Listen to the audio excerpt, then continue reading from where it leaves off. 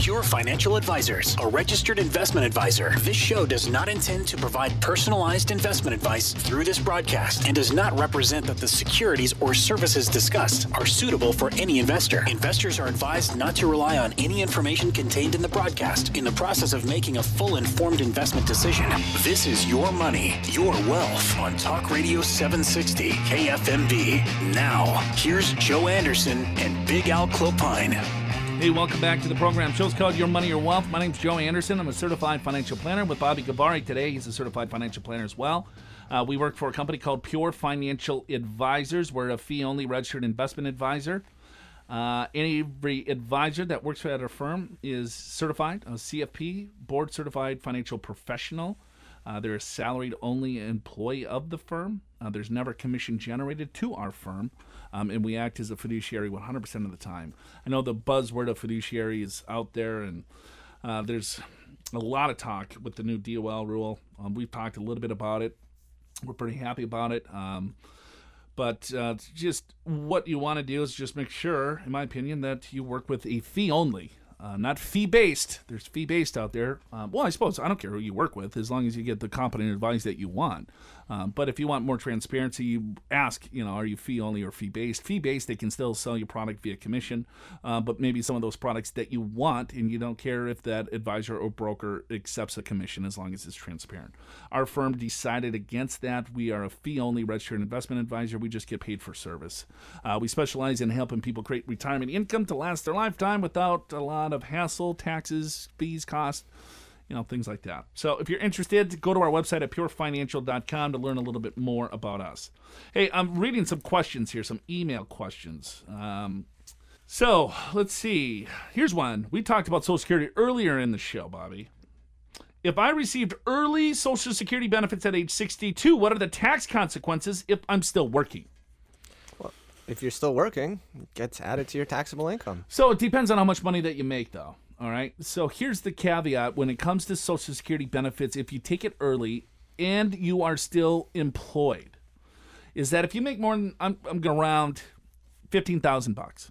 Okay. If you make more than 15 grand, any dollar you earn over that threshold, every $2 earned after that, they're going to take $1 back from you. That's not a tax. They just take it away. They don't want you to double dip in a sense. So it's like $14,860 or something like that, I'm guessing. So I'll call it $15,000 to be safe.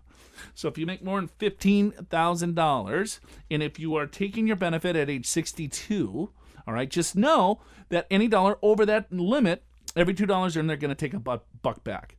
But let's say if you're making $10,000 and you're claiming your Social Security benefits, right? Okay, well, that $10,000 is going to be under the threshold most likely because you got, depending on if you're saving any money in a 401k, maybe you're putting a couple $1,000s in there. If you're making 10 grand, maybe not. So then they look at your provisional income to determine what the tax consequence is going to be on your Social Security benefits. So in most cases, if you're still working, it depends on, it doesn't say if you're single or married. But if it's $32,000 to $44,000, well, then they would tax it. But if you're making $32,000 to $44,000, or 85% of the benefit is going to be subject to tax. But if you're taking it at 62 and you're making, let's say, over $44,000, that Social Security benefit is probably going to be reduced to a few $1,000s. And then and that few $1,000s is going to be taxed at 85%. So just know every $2 that you earned over that $15,000 cap, $1, every $2 earned, $1 they're going to take back in Social Security benefits. So it depends on how much money that you're making, right? And what your provisional income is. So that is the answer there. So I'm thinking they're guessing what are the tax, if they didn't know that they're going to reduce their benefit. So it's a lot worse than tax. They'll just reduce it. It just seems like you didn't claim it is basically what the Social Security Administration does. So you still receive, let's say I took my benefit at 62 and I make $100,000. Well, that's going to wipe everything out. And so it's going to assume the Social Security Administration, even though I claimed for my benefit, that I didn't receive anything. So I'd get the increase. So next it's year, not lost. It's not lost. Gotcha. So next year, when I turn 63 and I'm not working at all, then Social Security assumes that I just started at 63. Okay, that makes sense. That Right. makes more sense. Yeah. So if I take it at 62, you get a 25% permanent haircut. If I take it at 63, I get like a 22 point something permanent haircut. So, all right. So here's another one I think we got time for. After separating from prior employers in the first quarter of 2015, we are able to deduct any funding contributions to traditional IRA plans for that tax year. So here's the question. My wife and I separated from our prior employers in the first quarter of 2015. We are covered under the prior employer's retirement plans. We are not covered under our current employer plans. Since we left the prior companies during the tax year, are we able to deduct any funding contributions to traditional IRAs for the 2015 tax year? This is a very interesting question.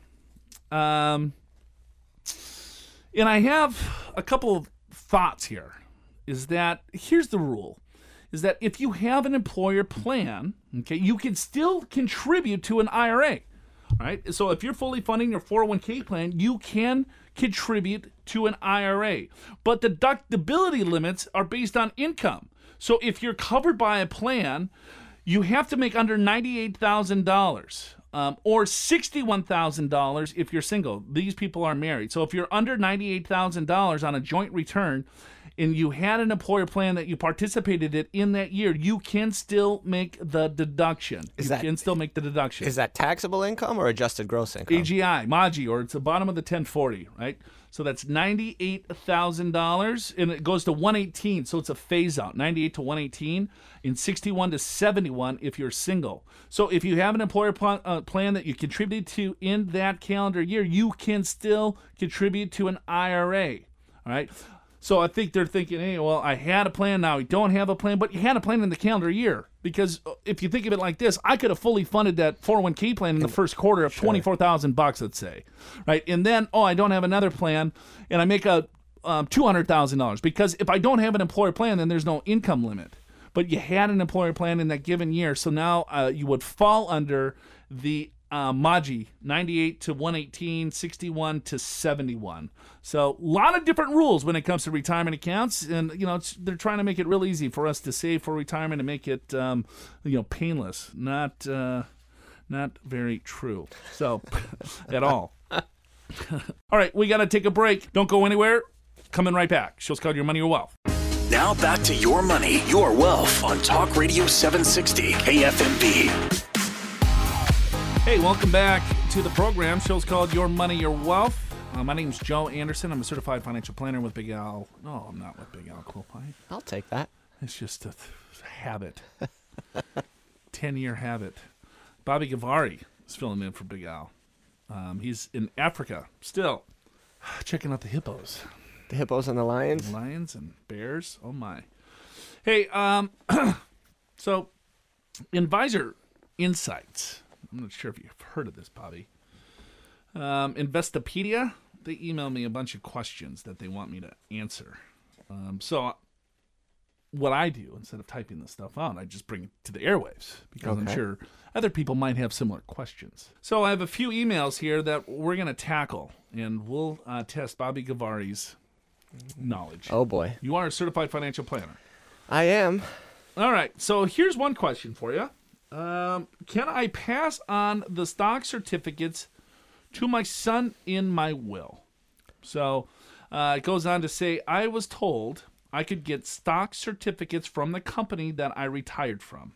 Will my son get the stock price and dividends from the time I receive them until he cashes them in at a broker? All right, so this is a two-part question here. First of all, let's talk about stock certificates. I don't know why anyone would hold stock certificates today. Yeah, that's a thing of sort of the past. Right. And I think a lot of companies today won't even issue the certificates. It's getting more and more rare. So they're held at a brokerage firm. Sure. And you look at the number of shares that you own, and then dividends would just get reinvested, or you could take them. Versus having the actual stock certificates, like my grandmother. Right. Had stock certificates. Sitting in a safe in your house, tucked away somewhere. Yes, right. And then the dividends would get, deposited in a checking account or something like that. So, first of all, yes, the stock certificates could get passed to your son in a will. So you name the will, all right? So you have a will, and you say, I want my son to get XYZ stock certificates, and the total value is this. But, however, those stock certificates will go through the probate process. You need a trust.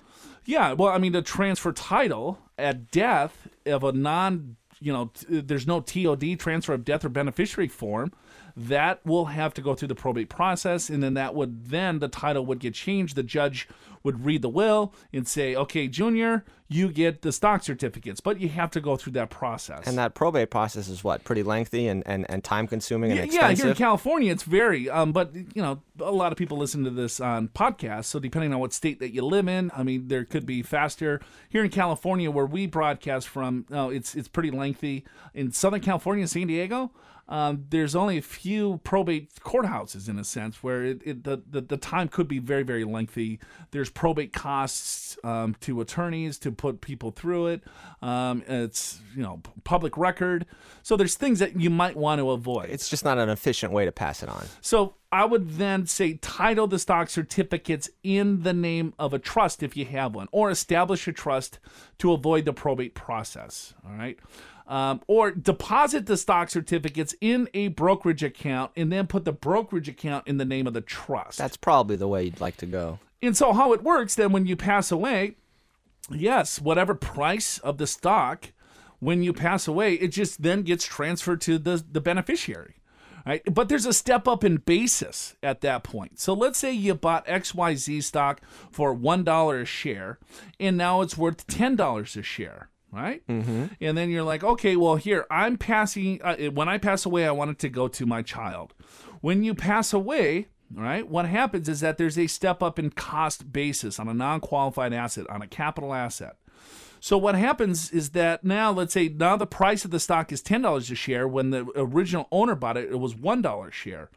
That stock would get transferred to the beneficiary of the trust, or in this case of the will or whatever, right? But the basis gets stepped up now to $10 a share. So if the son decided to sell the shares of stock, tax consequences? No, there wouldn't be any tax consequence, right? Because there would be a full step up in basis. Even if he held the stock certificate, it doesn't matter. It'd still be a full step up in basis. So, or if he decide to keep that stock, he would continue to receive the dividends, right? And then the growth of the stock. Future appreciation of the stock. So now let's say the original owner bought it for $1 a share, went to $10 a share. He passed away. The son inherited it. He kept it. And then the stock price went from $10 a share to $15 a share. So when the original owner bought it, it was at $1 a share, but now it's at $15 a share. And then the son sells it. The capital gain would be from the $10 a share to $15 a share, because he would get a full step up in basis at the date of death of the original owner, and then now the beneficial owner would get that step up, and then when he decides or she decides to sell it, it would be the capital appreciation on that date of death. So then in that example, instead of $14 of capital gains, the person who inherited would have $5 of capital gains. You got it. So to answer your question, will my son get the stock price in dividends from the time I receive them until he cashes them in at a broker? Yeah, they would still receive the stock, but they would get a step up in basis. They would still receive the full appreciation of the stock and the dividends at the time he inherits them. And then if he cashes them out at the broker, potentially there would be minimal tax depending on when he cashed them out at a broker. All right, so I think we did pretty well on that one. Next one. How do I deal with stocks that pay dividend on a monthly basis? How do you deal with it? If I own 1,000 shares of company ABC, which yields 50 cents per share, that would equal $500. So, my question is this.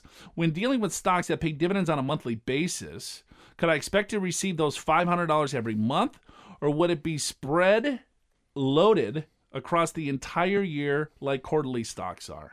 I don't know what spread loaded means. Yeah, I couldn't figure that out. If it's a 50-cent dividend, annual dividend that gets paid out monthly, you would get 1/12 of the dividend per month. Spread throughout the year. We had Larry Swedgew on last week talking about dividends. Right. And I think still people get confused on dividends, that they think it's a coupon. That's actually a big, I mean, I hear that all the time, right? Oh, my company or my stock is paying dividends. Well, you have to also remember when the dividend is paid out, the price of the stock ex-dividend date reflects and is reduced by the amount of that dividend. So it's not a coupon payment. You're not getting paid interest. You're getting paid, a portion of the earnings from that company's stock. And then there's a little premium bump before the ex-dividend date. Yeah, we see that too, but Swedro's probably a better person to discuss the premium bump. Well, all that means is that people then kind of buy into the stock right before the dividend. Right. And then when a lot of people buy into a stock, what does that do to price? It increases the price. But then when the dividend is distributed out, the stock price is reduced by the amount of the dividend. Because capital is leaving. You're just taking your capital. Right. You are an owner of the company. Right. You're not lending your money to the company. They're distributing the excess cash from the company, so the value or the market cap of the company is reduced by the amount that's been distributed. But dividends are paid on the number of shares. Correct. Right? So if the share price drops 50%, people say, well, I would still get my dividend. Maybe.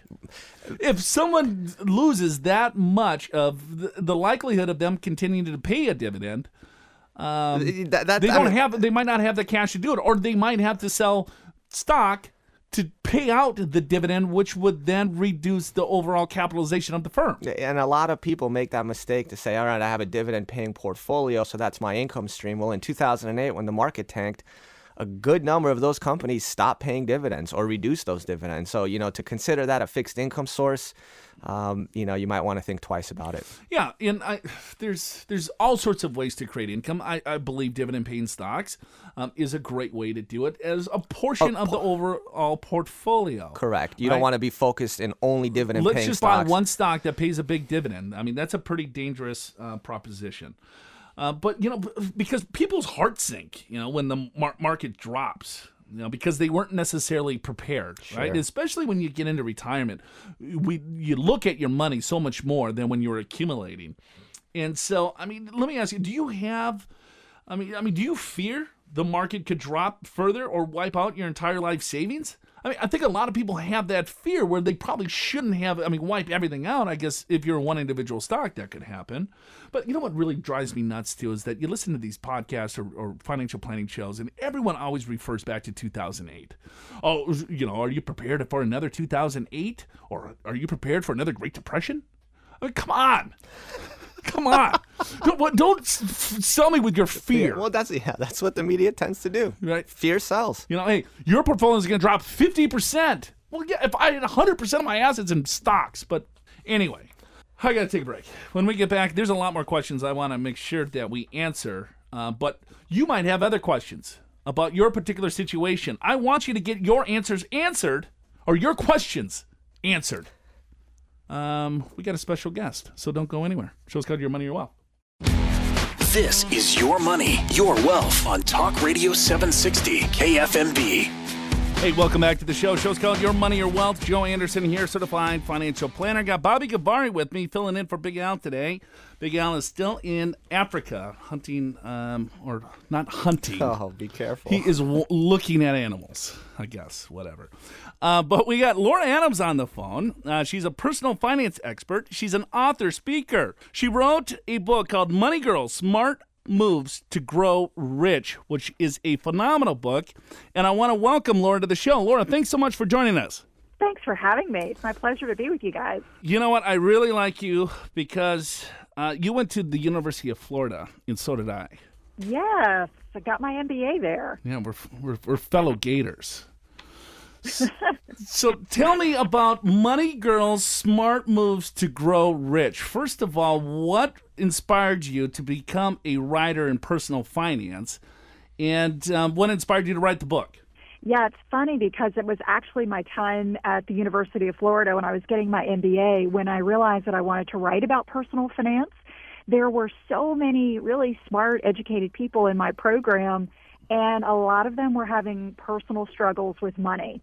And I realized that you could be very smart and even very educated and still have a lot of financial challenges and difficulties. And so that's where I really started writing about finance. I started first blogging and then got into podcasting and then got into writing a book. So that's where it really all stemmed. And I just did a lot of research and kind of dove headfirst into the topic of personal finance and talked to a lot of people and looked at my own life and my own experience and created a handbook. So it's really kind of a user-friendly guide for people to go through some of the most complex topics. I like to make complex things easy to understand. So that's what the book is all about. What are some of the things, I guess, what are the biggest pitfalls that you see that people are making in regards to personal finance? Yeah, certainly one of the biggest mistakes I see is people waiting to start investing. They really think, oh, I'm going to start when I get that promotion at work, or when my finances are finally in order, when my budget's finally in order, then I'll start investing. And you really lose a lot of momentum in years or decades where you're not investing. So a lot of people have challenges sort of figuring out, well, if I've got extra money, what do I do with it? Should I invest it? Should I pay off debt? Should I use it for an emergency fund? And these are really complex questions. But for most people, I say if you've got some extra money, build up a little emergency fund first. Even $500, $1,000 is great. Then when you've got that financial cushion, then you're in a position to really begin thinking about the future. So thinking about putting some amount of money every single month into a retirement account, whether it's at work or an IRA on your own. And then also, of course, if you've got really expensive debt, like high interest credit card debt, you want to be paying that down as well. But I encourage people to do both. Put a little money toward debt and money toward investing at the same time so you don't lose momentum and you begin to build an emergency fund. You begin to build that retirement account as early in your career and in your life as possible. You know, that's a good point, because I think sometimes people get too maybe focused on one thing versus the other, such as, hey, I have some debt here that I want to pay off. And so they solely focus on paying off the debt, but they don't build any other type of liquid assets. And then all of a sudden they pay off the debt and something happens and they don't have any cash reserves to pay for whatever emergency or opportunity. And guess what? They just fall back into that cycle and they go back into debt. Exactly. And so it is challenging to do sort of multiple things with our money at the same time, but that's what I challenge people to do.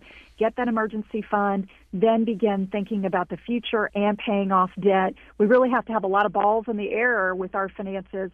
And that's when I see people succeed the most, when they're able to kind of multitask with their finances and not get so focused on, okay, I've got to pay off all my debt, then I'll invest. And what happens is it takes too long to pay off that debt and they never get started investing. So that's a huge mistake that I see people make. You know, and I'd say another big mistake I see is folks not having insurance. Insurance can be really cheap, and it's just another way to prepare for life's unexpected events, like losing your job or, you know, getting sick or even dying. So these are all really important things to think about as well. Life insurance, for instance, is super cheap, especially if you're relatively young and healthy. Disability insurance can be inexpensive. That's something most people should be looking at. And, of course, everyone needs health insurance, and now that's the law. So these are basic insurance policies that everyone should have so that they can protect their assets and protect their income. Yeah, no question. I think when you're younger, the biggest asset that you have is that ability to earn that income, to continue to save and grow wealth. And if you do get hurt or injured or something like that, that disability policy could potentially, definitely save the financial house for sure. Yeah, I heard a statistic that we are more likely to become disabled before the age of 65 than we are to die before the age of 65. So that's pretty amazing. And it is something that a lot of people don't like to think about, especially young people. When you're healthy and strong, you don't think about these things happening to you, but they can. And of course, health insurance only pays your medical bills. It doesn't pay your income if you need, everyday living expenses, but yet you can't work due to a disability or illness. So disability coverage, a lot of people can get that through work, but if you can't or you don't get enough through work, you can also get a private policy on your own. Same is true with life insurance. So these are all really important tools that we have to not only protect our finances, but to keep our peace of mind, keep us happy about our financial life. Because if we're worried about the future, it's hard to really have a fulfilling life. And a lot of these policies, a lot of what they do is give us peace of mind so that we can feel at ease about our finances and really have a happier life. What advice would you give, individuals now that are in their 60s that haven't done any savings or that are very light in regards to savings? What I find is that there's this hopelessness at some point. It's just like, you know what, I don't have any money saved, or I only have a small nest egg. I'm never going to be able to retire. I mean, what advice would you give some individual like that? Yeah, it's never too late to begin saving. And certainly when you're older and you're just getting started, you've got to be more aggressive. There are some ways that you can get more aggressive, certainly using anything that's a tax advantage opportunity. But for most people, you're going to have to radically cut your spending. Think about your biggest expenses. And for most people, that's housing. So what can you do to downsize your housing? Maybe moving into a smaller home or a smaller apartment and cutting that expense radically is one way to free up money so that you've got more to spend down the road. You also can think about retiring abroad. There are a lot of countries where it's much less expensive to live and where you might be able to live on your Social Security income, much better than you could in the United States. So that's kind of like a last resort. If you're an adventurous type and you wouldn't mind going overseas, that's certainly a way that a lot of people have found that they can live much more comfortably in retirement on very little income. We're talking to Laura Adams. Laura, we just got a few seconds left here. Any final thoughts, any final words of wisdom that you can give our listeners? Yeah, I think focusing on just small wins, what you can do every day to move yourself forward financially is a great way to think about it and not get too overwhelmed. Pick up a book, read Money Girl, Smart Moves to Grow Rich, subscribe to a podcast. I do a podcast weekly called Money Girl. There are a lot of ways to learn about finances that are free, that are easy, and that will inspire you and motivate you to just make some small steps forward every day or every week. And really, that's how you gain momentum and build a financially successful life. I think people are intimidated by money sometimes, and they don't know where to start or where to go. So you do a great service. Get her book, Money Girl, Smart Moves to Grow Rich. And then your podcast is Money Girl?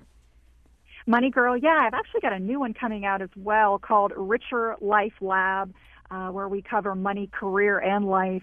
So these are just free resources where it's easy to learn about money and get motivated and inspired. That's awesome. Laura, thank you so much for joining us. Hey, that was Laura Adams. Get her book, Money Girl, Smart Moves to Grow Rich, or check her out on her podcast, Money Girl. We got to take a break. Show's called Your Money, Your Wealth. Now back to Your Money, Your Wealth on Talk Radio 760 KFMB. Hey, welcome back to the program. Wrapping things up here on a Saturday. Show's called Your Money, Your Wealth. My name's Joe Anderson. I'm a certified financial planner. I am with Babak Gabari. He's a certified financial planner as well. He's director of institutional advisory. Why do you have to make that face when you say the title? What are you talking about? I'm very proud of having the director of institutional advisory on this program here on this beautiful Saturday morning, now afternoon. I had a couple of things here, Babak, but I don't know where they went. So, anyway, Prince died. Did you hear that? I did hear that. You've been pretty devastated all week. I love Prince. I know you do. I went and saw him in concert at Las Vegas, Nevada. What year was that? Let's see. About 8 years ago? 8 years ago. Maybe? In Vegas. Mm-hmm. And my college roommate was from Minneapolis. Okay, we were best friends in high school. And then we moved to Florida. Right. Well, actually, he moved about 6 months before I did. And I wasn't sure if I wanted to move to Florida. And I said, you know what? I'm getting the hell out of Minnesota. Moved to Florida. So went to University of Florida, all right? Okay. And so he was a diehard Prince fan. I was a diehard fan. Like in high school, that's all we'd listen to. Prince in his basement, right? And sneak High Life, Miller High Lifes. Have a couple cans of Miller High Life and listen to Prince. That was our Friday nights. Sounds like a good time.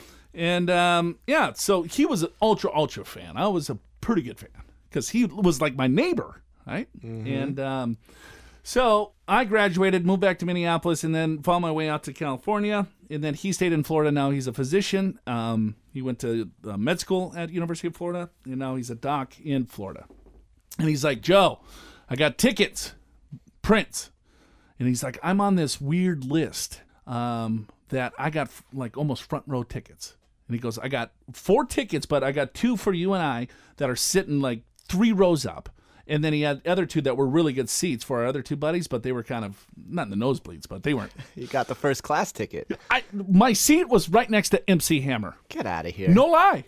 MC Hammer sitting right next to me, doing his new dance moves. It was phenomenal. Oh, boy. Yeah, Stuart Scott was there. He sat next to us. It was quite the event. Sounds like quite the event. So, yeah, he passed away. And awesome musician. If anyone, I mean, who doesn't love Prince? Yeah, everybody does. So he passed away without a will. So you need to have some sort of an estate plan if, first of all, you have any type of assets. Just to make sure that you tell people where you want your stuff to go, right? Write it down and get it notarized. A simple will, right? That will at least give the probate courts some direction, right? The reading of the will, right? So then you can say, all right, well, this goes here, this goes there, whatever, right? Without anything, it's intestate, and the state decides what happens, right? And here's a thing too, is what I find is that when people like go through the estate planning process, they're like, oh man, I don't want to go through that process because as soon as I do, I might die. You know? It's a scary thought. Because you start thinking about things you don't want to think about. Right. Like, all right, if I die, what's going to happen to this? No, I don't want to. No, it's mine. I don't want to share. Not yet. Well, this is the process. This is why we do this. Right. So here's a trust. What a trust does, and it avoids probate. A lot of times people think a trust will avoid taxes. Right. It doesn't. It avoids the probate process. A trust is an entity. What you want to do is you want to get a living trust and then title your belongings in the name of the trust. Anything that is outside of a retirement account. Can I ask you about that real quick? Because a lot of people will say, okay, beneficiaries listed on my retirement accounts is the trust. That would be a mistake in most cases. Okay. Only if you want to control the money from the grave is why we would recommend anyone to name the trust the beneficiary of their retirement account. Because what happens there, it could screw up the stretch IRA, for one. The trust has to be a look-through or see-through trust, which most trusts are, but I still see some mistakes. All the beneficiaries have to be identifiable. So what that means is that they all have to be people, right? You can't have a charity, let's say. So maybe you have 5% going to the church, or maybe 5% going to the university, or whatever, just something to a charity that you care about.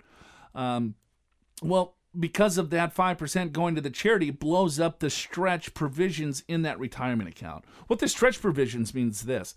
Let's say you have $1 million retirement account and you pass away and you have your kid as the beneficiary. Let's say your kid's 20 years old, all right? Well, they have, let's say, 85 years of life expectancy, so that's 65 more years of life. Right? So then the non-spouse beneficiary can stretch out the tax liability of that $1 million IRA over 65 years. So over their own life expectancy. You got it. If it goes through a trust, right, and let's say you have a non-identifiable charitable organization, or a non-identifiable person, such as a charitable organization, it will blow it up. It potentially would have to go out within 5 years. So kill you in taxes. It could kill the beneficiary in taxes. Also, the trust document, there's a delivery requirement. It needs to be at the custodian. So the most beneficiaries don't know that you have to give the trust to the custodian to make sure that it will follow, so there's a lot more complex. Yeah, right. You can do it if you want to control it, right? So if you have a child that is like, you know what, if they get this $1 million, they'll blow it. So I want to make sure that they only take a small component, only maybe the required distribution out of the account, or maybe a little bit more for education, health, or whatever, right? So you don't, in most cases, want to set up a trust. That's my opinion. You might want to set up a separate trust for the retirement account, because then that could give you asset protection. Right, so because IRA is an inherited IRA that goes to a non-spouse, that is not asset protection at all. Oh, that's interesting.